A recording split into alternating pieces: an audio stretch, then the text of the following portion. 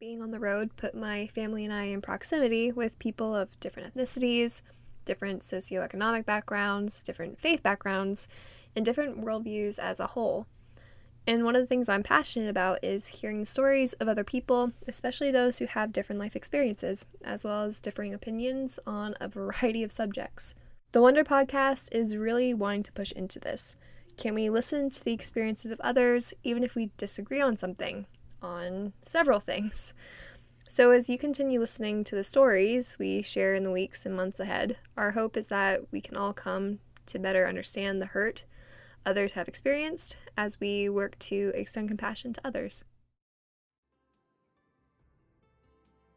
You're listening to the Wonder Podcast, brought to you by Be the Change Youth Initiative, where we believe everyone should be seen, heard, and loved. We're committed to educating, equipping, and empowering youth to use their lives in advocacy for others. The Wonder Podcast was created to be a space where we truly see and hear one another, because when we listen to people's stories, empathy is cultivated. So we'd like to invite you along with us as we listen and learn from others. This is the Wonder Podcast.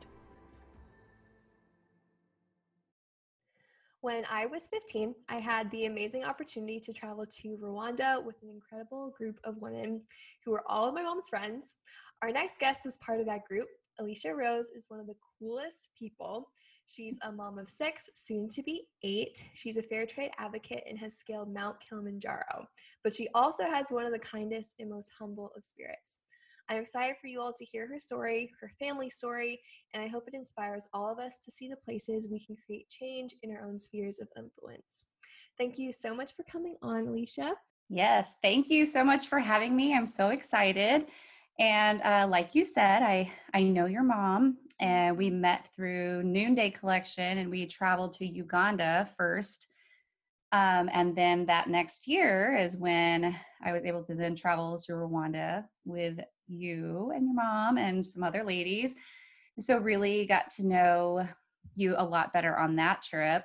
And then also when you were your family was traveling the country, it was an honor for you to come and actually, be able to spend some time with my family here. So that was a lot of fun too. Yes, I loved it. I ask a few icebreaker questions so people can know a couple random facts about you.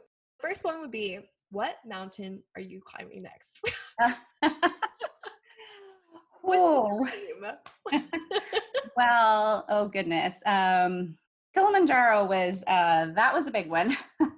And that actually was a team of women that we were raising money for African New Life, which is why we went to Rwanda.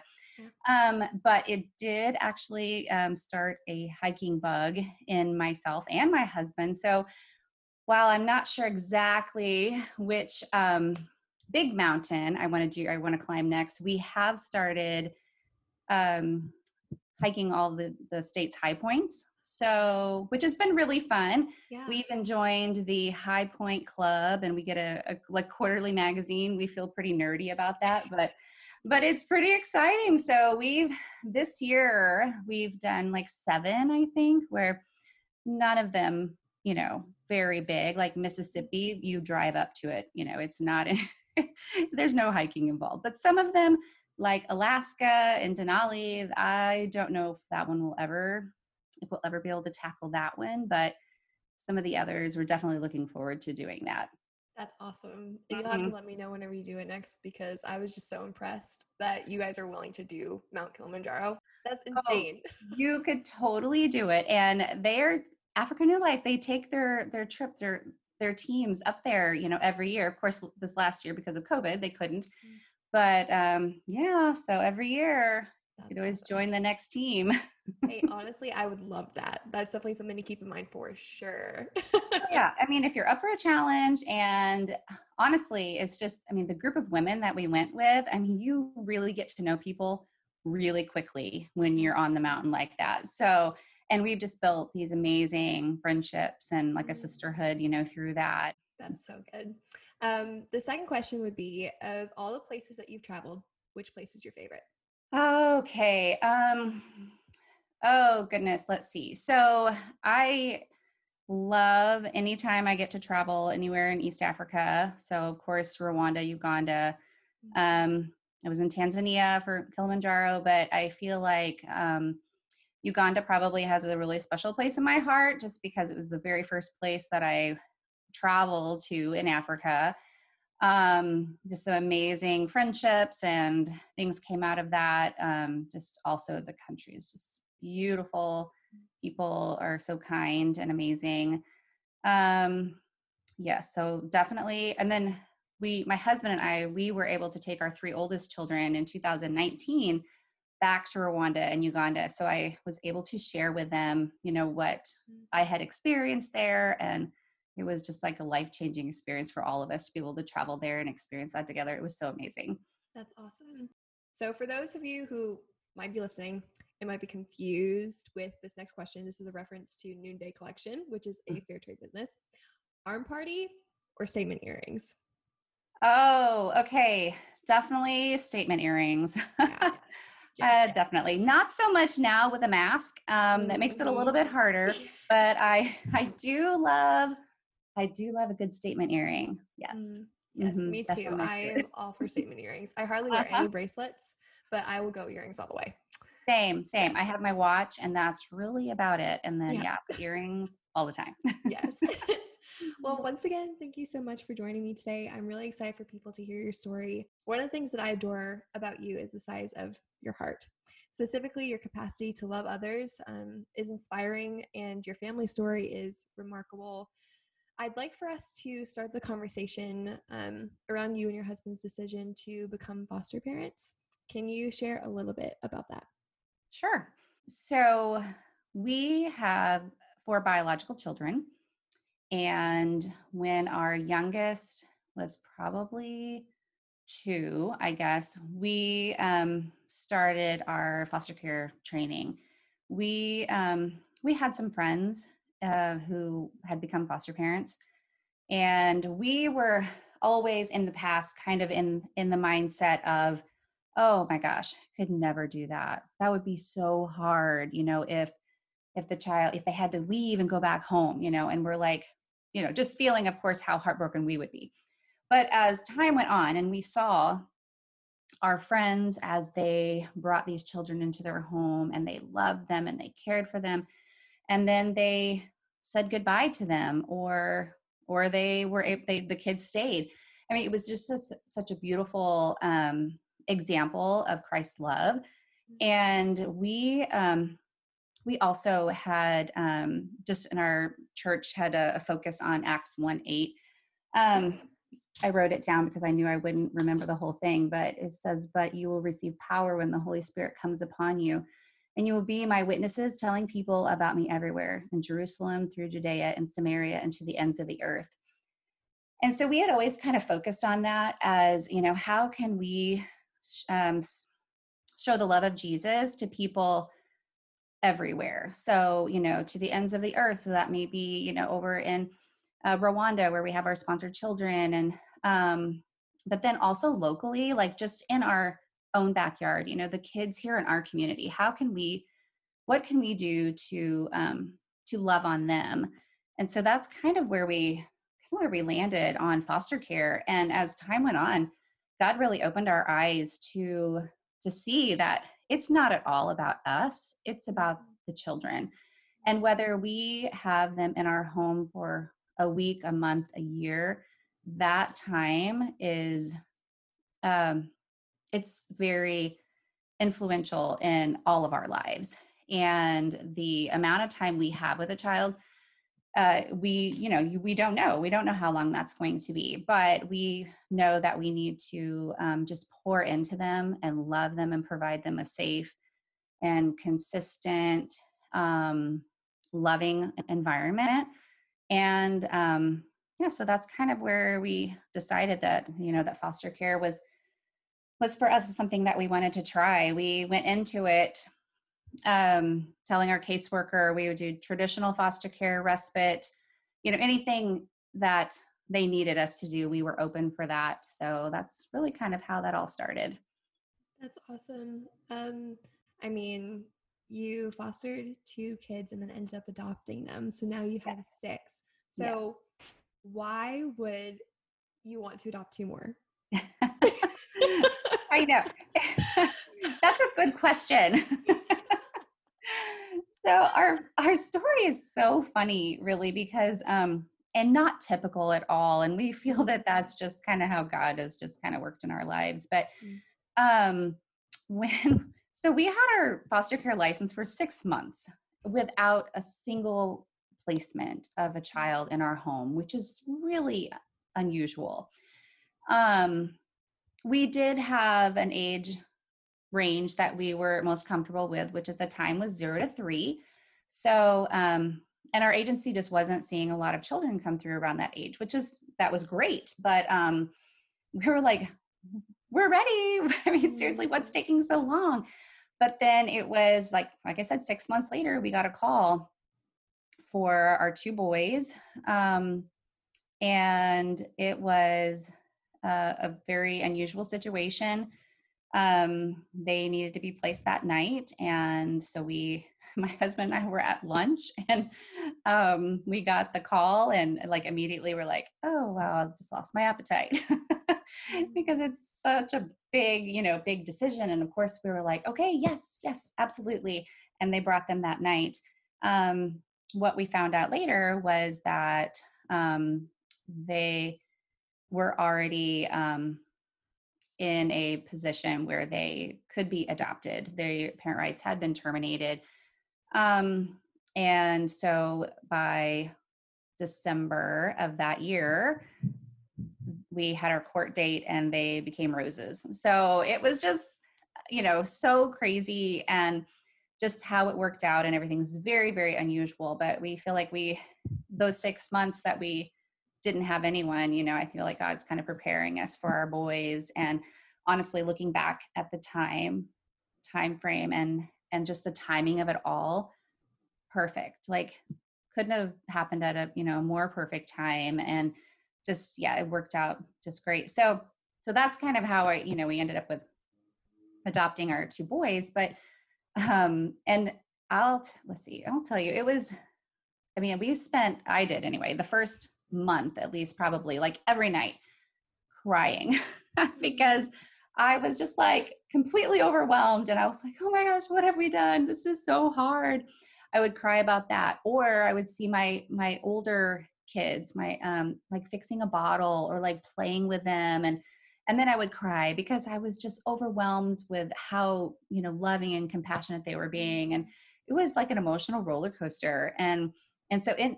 But we did finally settle into a routine, and it became like normal, I guess, as normal as it could be.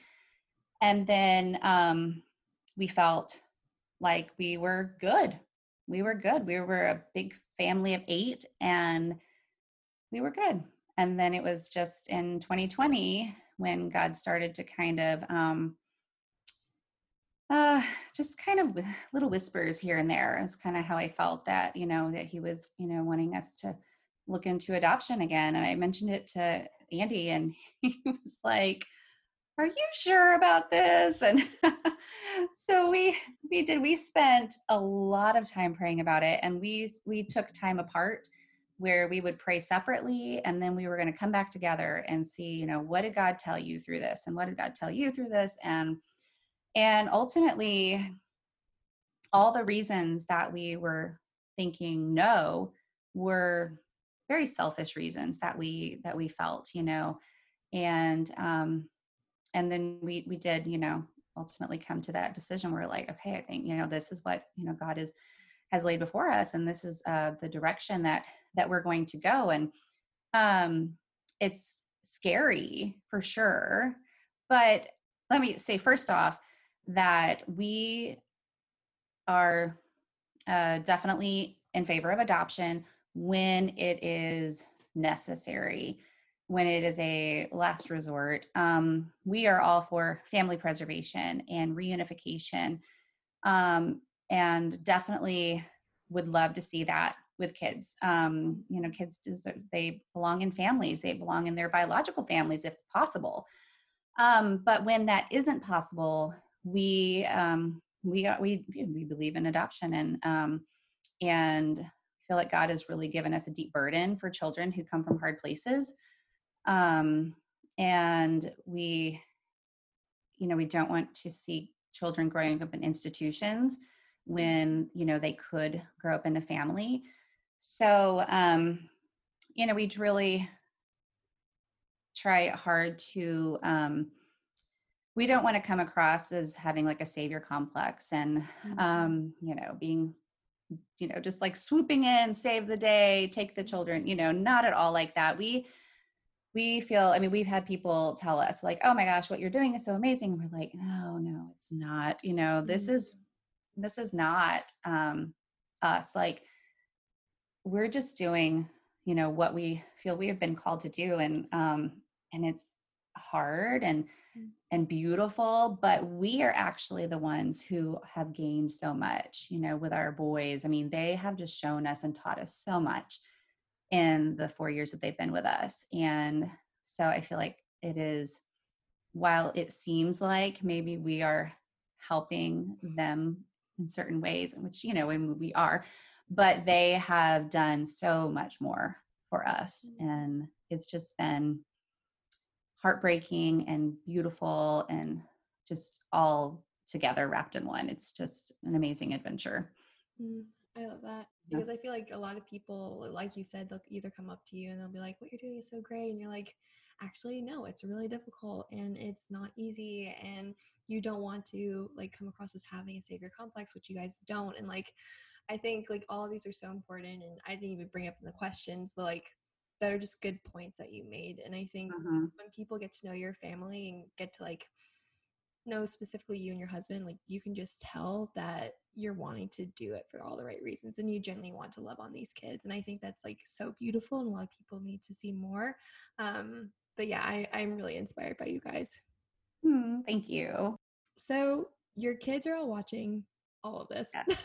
And I can Yes. only imagine that the level of sacrifice this calls from you guys, both as a family and as individuals. What are you hoping for your kids to take away from all of this? Specifically, how do you think this experience is shaping them and their sense of purpose as it pertains to family? So, yes, our house is loud. So I know that my older kids, especially, who I have, two teenagers and then an 11-year-old. So we have 15, 13, 11, 7, 7, and 4 right now. And especially my older teenagers, they like to have their alone time and they Mhm. like to, just have some quiet time. And there's not a lot of that in our, in our house. So I was actually talking with my kids just last night, about their just, at dinner, we usually do our highs and lows and talk about things like that. And then our dinner conversation continued on after dinner. And we were just talking about this journey that we've been on um, and their thoughts on it. And they all agreed that yes, sometimes our house is too loud, but that they would never change it. They wouldn't ever, change how our family, how we are and who we are. Um, they are, I mean, the kids, they have their sibling rivalries, they have their Mhm. arguments, they are picking at each other. And I mean, we're, playing referee several times a day. So they don't always like each other. That Mhm. goes biological children, adopted children, all together. Like there's always a time when somebody's mad at somebody. Mhm. But my our biological children, I think honestly, probably initially going into this as foster parents, we were, I would say we were pretty naive in what we were expecting, I guess. We, went through our classes. We talked about everything. We prepared our kids, as best as we could, and so far it has been fine. I mean, we've definitely had some adjustments, things that we've had to work through, and I think what we maybe missed initially was um, really not knowing enough about trauma and how that can affect. a child. I mean, there's prenatal trauma, whether, a mother can just have a stressful pregnancy and then that trauma can rewire the brain. So I think we weren't prepared to very well for just some of the things that might happen. And our kids our older kids are like, whoa, like what is this? But it's been a learning process for all of us. And now we are all, making changes and making adjustments and being more understanding, being more compassionate with everybody. And, it takes a lot of help from everybody having a big family. Everybody has to pitch in. But what I've seen a lot with our kids is that they really really want to help people. They will see someone on the side of the street, and want to give them money or food.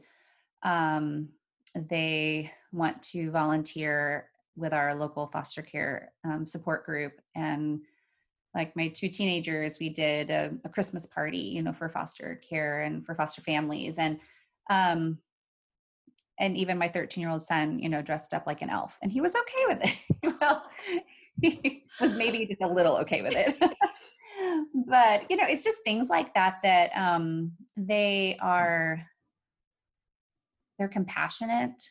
Um, my oldest is very justice minded. She really, feels very passionate about certain things, certain topics. And so she's very vocal about things that she's passionate about. And so that makes me really proud of her, and that she's not afraid to fight for something that she believes in. Um, my husband and I, we've mentioned, or we've talked to each other and to like our family members and stuff, that like we decided a long time ago, we were like, we are not comfortable being comfortable in this world. We do not want to live inside a bubble and not see what's going on around us. And so we've tried really hard to not shield our children from the ugliness of this world and the brokenness of this world. They see it, we talk about it. I think because of that, they don't wear blinders. They are able to see everything going on around them, and they can feel empathy, and they see, well, that's not right. How can we, what can we do? They see people hurting and they're like, how can we help? So I think our journey, while, that maybe wasn't necessarily like what we had planned for all of our children, but that's just what has kind of grown from it, is just these amazing attributes that we see just, from our kids every day. And I would love to take credit for it all. I can't do that. But it is, yeah, they're just, I feel like they are little world changers, and they don't even realize it. And it's so awesome to see them growing and changing in those ways. Wow. Yeah. I mean, there are so many things that you said that, I mean, we could even touch on, but I mean, I guess the first two things that came to mind were like, this life isn't about ourselves and how we do need to be living selflessly. And I think the second is like, you guys, you and your husband setting an example for your kids and how your kids have kind of watched you live selflessly. I mean, it's the same situation with like my siblings and I Mm-hmm. looking up to like my parents, because they've Mm-hmm. constantly left everything in order for like me and my brother, my siblings to like go after whatever God was calling us to in that moment. And Mm-hmm. I think Right.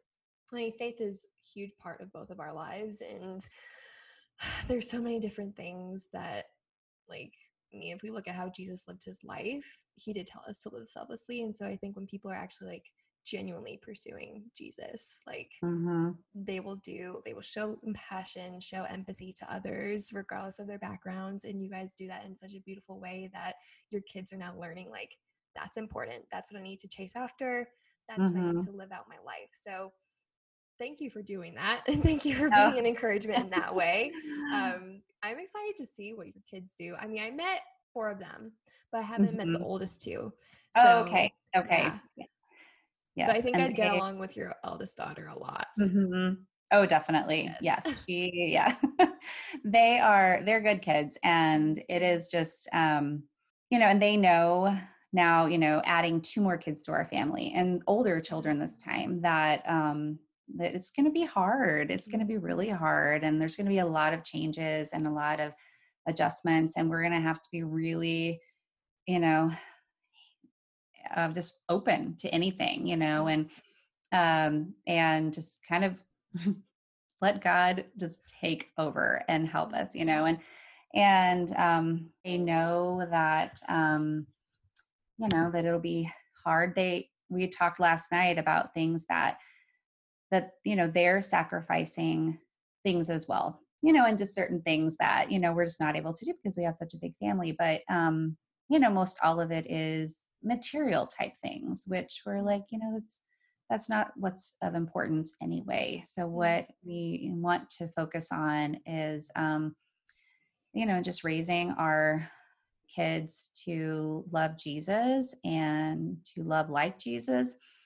And if we get even just a little bit close to that, then we will be happy. Yes, that's awesome. Before we end the conversation, I want to ask a follow-up question. Like, what are ways that people like myself, like our family, like that we could help families like yours who are taking on this huge responsibility and sacrificing a lot? Like, what are the simple ways that we can come around you guys and show you all love? Okay. Well, it's funny you asked that because my husband just did a video for the 35K campaign about this. But so, of course, prayer is like the number one, like the biggest thing that we need, just because of just all of the different levels of this. I guess there's bringing older children from a country into the United States where they don't know the language and the culture and just everything is different. And then it also being a transracial adoption. I mean, that is something else, we're having to consider everything is, and how we're changing our life in order to provide, cultural experiences for them and things like that. So definitely prayer. And then just with not knowing exactly the how it's it will be difficult, and we know the transition will be hard. And so just we always appreciate prayer for just our hearts, and that we can just continue to pursue love. And let's see also, so when Andy and I were talking about this, and was talking about how we feel like the biblical view of adoption, or caring for the orphan, we always kind of go back to that, that was like, it's biblical, but not everybody is called to do this. Not everybody's called to adopt. Not everybody was called to foster. You may not have the bandwidth for that, and that's totally fine. But I do think that everyone is called to do and help in some way for these kids who come from hard places, who have trauma, and who are going to be adjusting into totally different and new life. There's a lot of ways that that other people can help. And when children do come into your home, I mean, meals are amazing. I think of, when our little boys came, um, I don't think we cooked a meal for an entire month. We had people bringing in food, and it was like so amazing, because I told you that first entire month I like cried because it was so overwhelming. So not having to worry about that, and, people picking up our other kids and taking them out, just to give them some kind of that one-on-one attention that they're missing out on initially.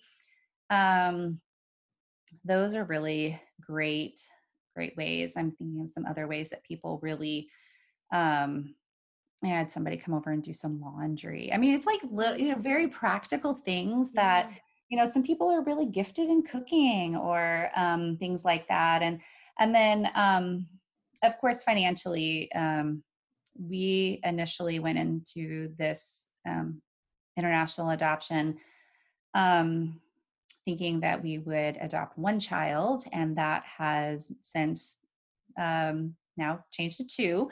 And Mhm. so we definitely, it's a financial struggle, really. I mean, we both have worked extra jobs and sold things, and everything. We've had some fundraisers, and so those are ways too that that people can rally around families who are adopting, who just maybe in a place where they just need some encouragement too, sending a text message or a little email, just with some words of encouragement, I think are really good.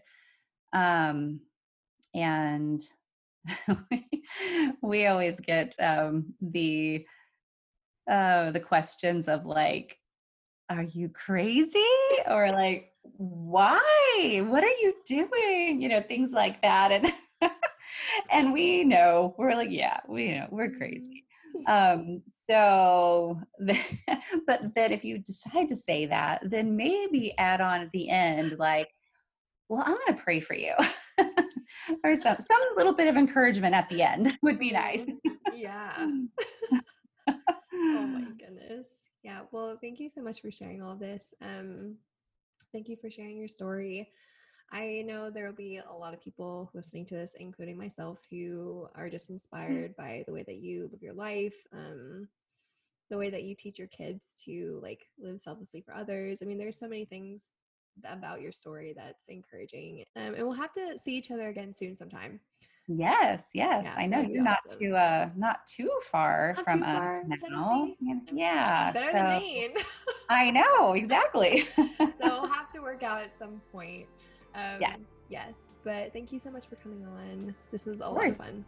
Great. Yeah. Thank you so much for having me. And I hope that, I was able to share my heart and not ramble too much with on Mhm. everything. But No, it was perfect. This was great. perfect. And for those listening, thank you guys so much. And we will see you guys next week on the Wonder Podcast.